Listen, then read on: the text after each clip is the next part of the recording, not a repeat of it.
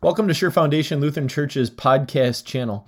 If this podcast is something that you find to be a blessing throughout your week, could I ask you to give us a 5-star review on whatever podcast platform you use? And also hit subscribe. This helps us be seen by more people more often. Thank you and enjoy this week's podcast.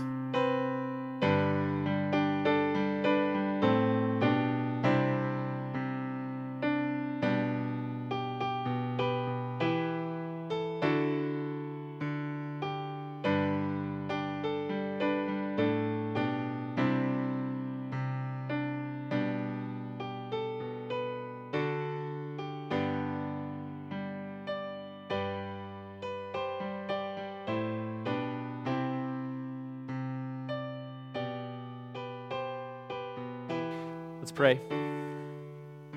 Lord, let the words of my mouth and the meditation of our hearts be pleasing in your sight, O Lord, our rock and our redeemer. Amen.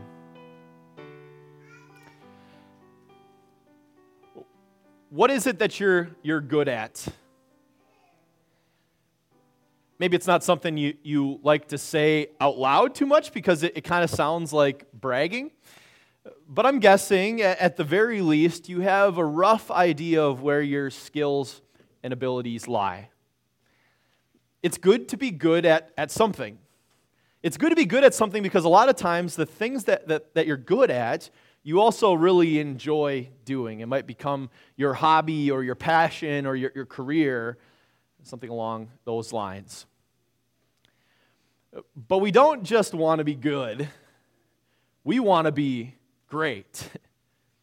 We want to be remembered for our skills, our abilities, our talents. We want to leave a legacy behind us and be remembered by people based on the work that we do here on earth, based on the unique talents that we have been given. We want to be like somebody like Michael Jordan or Pablo Picasso or Jimi Hendrix or Emily Dickinson, who weren't just good. They were great. But if we're honest, most don't have the talents or the abilities to reach that level of greatness. And even those that do have the potential to reach that level of greatness maybe lack the willpower or the follow-through to make that happen. But that doesn't mean the desire for greatness goes away.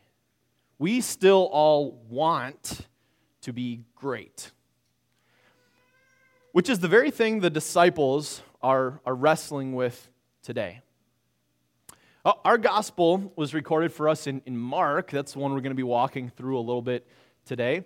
But it's the same account is also recorded in Matthew. So we'll walk through the Mark account, but I'll bring in just a few details from the Matthew account as well.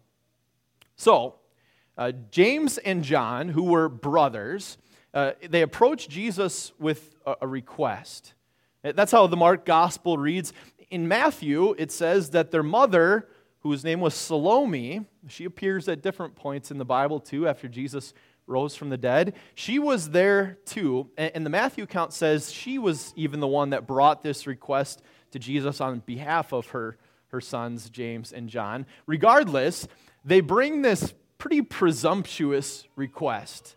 The very first one says, "Teacher, we want you to do for us whatever we ask." You can learn a lot about James and John and their mother Salome from just this one simple question. It shows you how bold they were. It shows you how they perceived their relationship with Jesus, and maybe because they're asking for a carte blanche yes before they ask their real question, they maybe realized that Jesus wasn't going to respond positively to what they had to ask them. But Jesus humors them. He says, "What is it that you want? What can I do for you?" Jesus said. And so they proceed to ask Jesus, "When you enter your kingdom, when you go sit on your throne, can we please have the seats to the right and to the left of you?" I know I just did that in opposite order, but it was your right and my left. Can we have those seats? Now to us, maybe that doesn't seem like that big of a deal, right? They just want to sit close to Jesus. But what they were actually asking Jesus was to give them the positions of great honor and great authority, sitting to the right and left of the glorified Savior. This was a big request that they were making. So, if we put the best construction on this, on the disciples' request, we'd have to say it would be something like, we want to just be really close to Jesus. It was a desire for James and John to just be right next to Jesus. That's maybe the best construction we can put on it. If we put the worst construction on it, it's that James and John wanted glory, they wanted honor, they wanted to be great, and they wanted Jesus to give that greatness to them. And either way, whether we put the best construction or the worst, there's probably some element of glory seeking going on here, some level of selfishness going on for James and for John. From this interaction, James and John aren't the only ones that we can learn something about, though. We can also learn something about Jesus from this interaction. Because Jesus could have become angry with the disciples. This was just yet another time where the disciples didn't seem to get it. Their heads were other places. They completely just didn't understand. But you notice how Jesus responds. With great calmness, he just points out the misguided nature of their request, and he says this: you don't know what you're asking. It's pretty clear that the disciples saw Jesus as the Messiah. And when we use that word Messiah, we're talking about the promised Savior, the promised Messiah, the anointed one from the Old Testament. It was what the Israelites were looking forward to. They were looking forward to the promised Messiah. And it was clear that the disciples saw Jesus as the Messiah. And so when they're talking about sitting next to his throne on his right and his left, it's clear also that they are thinking of his messianic kingdom. But it is also clear that the disciples think this messianic kingdom is some kind of earthly kingdom, not a heavenly kingdom. And so when they ask Jesus to sit on his right and on his left, they're thinking when Jesus takes his earthly throne, they want to sit on the right and the left. After all, they wanted to be great. So Jesus has some more teaching to do here. And he asks them two questions. He says, first of all, can you drink the cup that I am drinking? And then he says, can you be baptized with the baptism that I am baptized with? Now we hear some of those words, and maybe we think of other parts of Scripture as well. When we hear, can you drink the cup that I am drinking, we can fast forward in time from this interaction to when Jesus is praying in the Garden of Gethsemane. Because you remember maybe some of the words that he said. He said, Father, if this cup can be taken from me, let it be so, but not as I will, as you will. The cup that Jesus was praying about in the Garden of Gethsemane was a cup of wrath, a cup of suffering. This was the wrath that God had towards sin. God's wrath towards sin was his judgment on sin. Sin cannot stand before a holy God, and the cup of suffering was the suffering that was needed as punishment for that sin. That's the cup that Jesus came to drink. That's the cup he's talking about here. The baptism that he's talking about here is not the water and the word kind of baptism. It's not the baptism that you have received. Baptism was also a way to talk about death. But when they used baptism here, they're talking about baptism of blood, a baptism into death. They would talk about it in such a way that it was a plunging into the depths. That's how they talked about death, and so baptism lined up with how they would think about these things. So with these words, with the cup and with the baptism, Jesus is trying to remind his disciples what he had predicted a long time ago. He predicted it 3 times for the disciples. That Jesus, as the Son of Man, he came to die on the cross for sins. That before he would go sit on his throne, there would be pain and suffering. Before he would receive his crown, there would be a cross. This wasn't something that computed for the disciples, for James and for John at this moment. They may look back on it later and understand what Jesus was saying, but they didn't understand this here. So did the disciples, James and John, did they really think that they could drink that cup? Did they really think that they could be baptized with that baptism? But they say, we can! Either the height of arrogance or the height of ignorance, or maybe a combination of both. But Jesus said, yeah, you'll participate in this, meaning that the disciples will die. Many of them will die for their faith. But to your first question, disciples, to sit on my right or to sit on my left, that is not something for me to grant. But lest we think that James and John were the only glory seekers here, Mark tells us about a couple others. The other 10 disciples, they came on the scene here. They weren't too far away, but they came, and then they heard what James and John had asked of Jesus. And they were indignant with James and John. But not because of the nature of their question, but because they didn't get to ask it first. They would have wanted to ask Jesus the very same question. But Jesus says, this isn't the way the kingdom of God works. This is the way the kingdom of the world works. This is the way unbelievers work. People desire and seek after glory and honor and power and authority and greatness for themselves. And when they get to that point where they obtain that greatness and that power and authority, they don't use it to serve others. They use it to serve themselves. They take that power and they take that authority and they lord it over others as tyrants, not seeking to serve, but seeking to be served. Although Jesus is talking about unbelieving tyrants, unbelieving leaders, unfortunately, we can see that same tyrant in our own hearts. We want to be great, and we want to be considered great by others.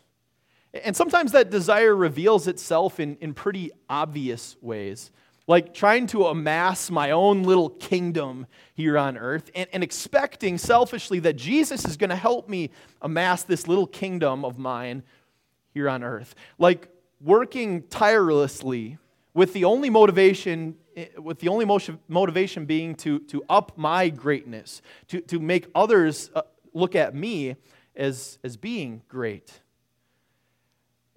That's the obvious tyrant in my heart. But a lot of times, it's not so obvious. This little tyrant in my heart delights in nothing more than finding the secret thoughts of my heart. As I sit back and I pine over recognition from others. As we just want acknowledgement, we just want others to look at us and say that person is great, that person is special. As we envy the praise that others get because we think that we should have that praise. A lot of times it reveals itself in the secret thoughts of my heart, the ones that no one else gets to hear. And when I realize that, then I start to think, maybe I'm not so different than the glory-seeking attitude of James and John. Maybe I'm not so different than the envious nature of the other 10 disciples. Everyone wants to be honored. Everybody wants to be glorified, even Christians. And our sinful nature feeds this desire for earthly greatness while spurning the thought of suffering. We want the glory without the suffering. But what Jesus is trying to remind the disciples, and he's trying to explain this, he's done it multiple times, is that he didn't come to earth for earthly greatness, earthly honor, earthly glory. He didn't come to establish his earthly kingdom. He came to bring a different kind of kingdom with a different message. Now, don't get me wrong. Jesus could have created the greatest earthly kingdom of all time. It would have been a kingdom where no other kingdom could match that level of greatness. Jesus would have ruled with such power and authority, and he could have lorded it over everyone else. But consistently throughout his life, he didn't. He set aside his greatness and chose to be a servant of all. He didn't vainly seek recognition or power, but he lived a humble life, which is evidence from the very beginning. We're coming up on the time where we're going to celebrate this. From the very beginning, when he was born in humility, in a stable, to a teenager. When he lived in poverty in the country town of Nazareth. His humble life is evidenced by the fact that this is the God of the universe who became a human, the most humbling act of all. And he did it all for a purpose. He did it all to save you. That was his mission. And so when you open your Bible and you see Jesus doing things like fasting for 40 days in the wilderness, and then squaring off against the devil and defeating him, he did that so that you could be confident and you could trust that he has defeated the power of the devil for good. He did this so that when you see Jesus in his word showing compassion and kindness to tax collectors, prostitutes, and other people who were considered sinners at that time, that you could believe and trust that Jesus came to buy you back from the sin that used to own you. He did it so that when you open the Bible and you read that he was amassing these massive crowds of people who wanted to come hear him preach and do miracles, that he still, in every moment, gave all honor and glory to his Father and kept his eyes resolutely fixed on the cross so that you could believe with 100% certainty that he came not for his own earthly glory, but he came for suffering. He came for you. He came to drink the cup and be baptized with that baptism.